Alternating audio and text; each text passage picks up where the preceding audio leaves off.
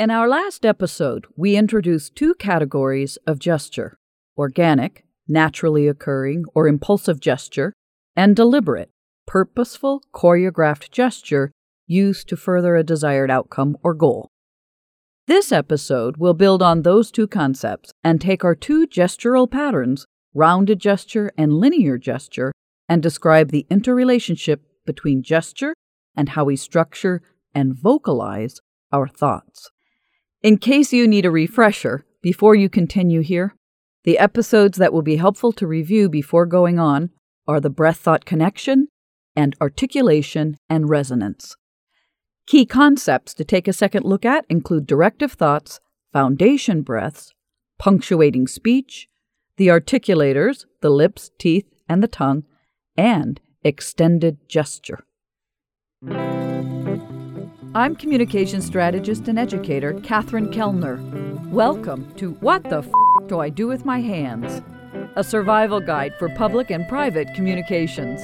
Piece by piece, we're bringing you the human skill set the digital curriculum is leaving behind, the nuance and strategy behind face-to-face, person-to-person interaction. So far, we've introduced a lot of communicative systems independently. I'm glad we've taken the time to build a shared vocabulary. Now, we're ready to layer and combine those systems to explore the fascinating way they interact. An interesting thing starts to happen when we observe how our speech, body, and gesture combine. There is a complex interrelationship between the conception of and the physical and vocal expression of a thought.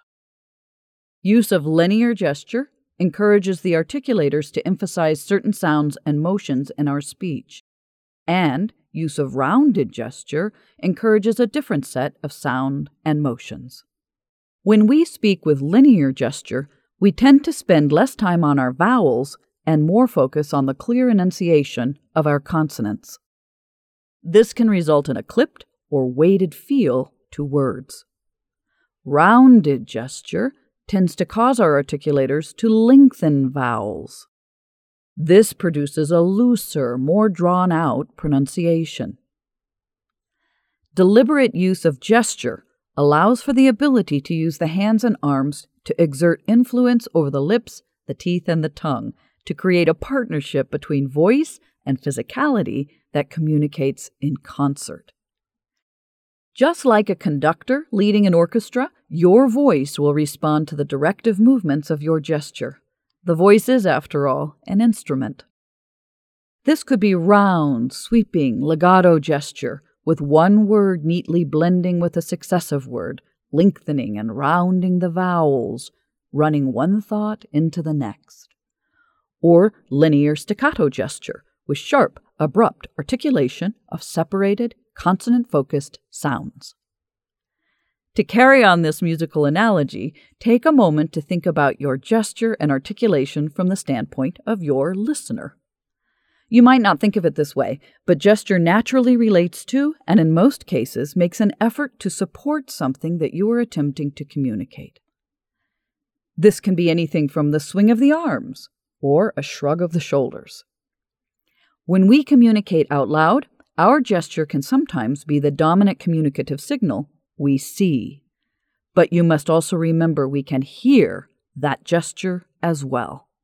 In listening to my voice in this series, the tonal shifts and changes of rhythms in my vocalizations are not just accompanied by, but influenced by a wide range of gesture.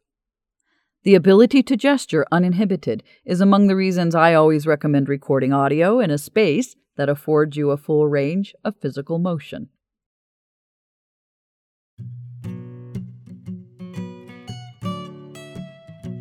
I'd like to take a moment to remind listeners that visual aids for many of the episodes can be found on our website. Spanish, Japanese, and English transcripts are available under the episode title. For those of you who've asked what's coming next from the studio, we're happy to announce that this year we're building something new. A video library is in development to take us beyond our lectures on fundamentals. You can find the resources for this series at humancommunicationstudio.com/podcasts. When you speak with rounded gesture, influencing your articulators to produce longer vowel sounds, you create the effect of pulling your audience across the arc of your speech. This is why it lends itself to telling of stories. It links thoughts and sounds into a narrative. Think of a sweeping melody on a cello. The opposing swift and clipped articulations of linear gesture, imparting staccato notes, separates thoughts into clearly identifiable and contained concepts or ideas. For this, you can imagine the more percussive rhythm of a Spanish guitar, with the short plucking of strings and the occasional rattle or tap of the guitar body instead of long, open chords. The utilitarian aspect of the gesture-articulation relationship is simple. It's something you can easily observe in the speech and communication of those around you. Rounded gesture will encourage longer vowels. Linear gesture will encourage clear and emphasized consonants. That's as tricky as the concept gets. The artistry is in weaving the two together to create a speaking rhythm that underscores and is in agreement with your content and intention. It can be pretty grating to have to listen to someone for a long period of time who speaks only in abrupt syllables, just as it can be hard to follow the thread of a story that is crafted with hundreds of conjunctions and one run-on sentence after another. As strategic communicators, we want to find and be in control of the balance between narrative and concision. This takes us back to the planning and execution of deliberate gesture. If you are delivering planned remarks, you can comb through and orient your gesture to your prepared text before you deliver it. This should become part of your normal prep routine, along with the articulation and vocal warm-ups and gestural exercises we've previously discussed. But when improvising, where can you find time to take your gesture into consideration? As we discussed in the last episode, over time we want to cultivate certain chosen gestural patterns to transition them into gesture we use organically. This helps us design supportive habits. It's a broader way of looking at your performance. Planning a gesture to use at certain key points is a strong tool for prepared remarks, but it's not a strategy that can carry you through improvised speech.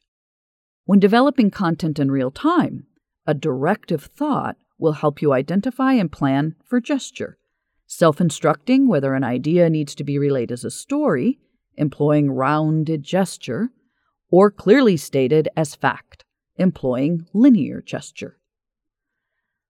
Then we want to use our breath as the staging platform to employ the gesture-articulation relationship. We can take a moment before a foundation breath to ask ourselves a simple question about the idea waiting on the tip of our tongue. Does that idea fall into the category of a fact or a story? Breathing with that thought will facilitate the exchange of influence between our vocal, mental, and physical systems. Understanding this process allows us to leverage the relationship between gesture, articulation, and thought to streamline our performance, uniting our systems toward a common purpose.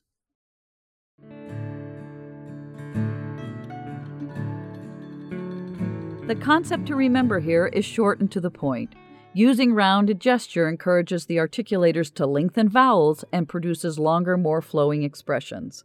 Using linear gesture encourages the articulators to emphasize consonants and results in concise, clipped expression. Using a directive thought that contains a deliberate gestural instruction will allow you to self-direct both your physicality and articulation style in tandem. When you align your systems to support one another and your content, you simplify the improvisation process.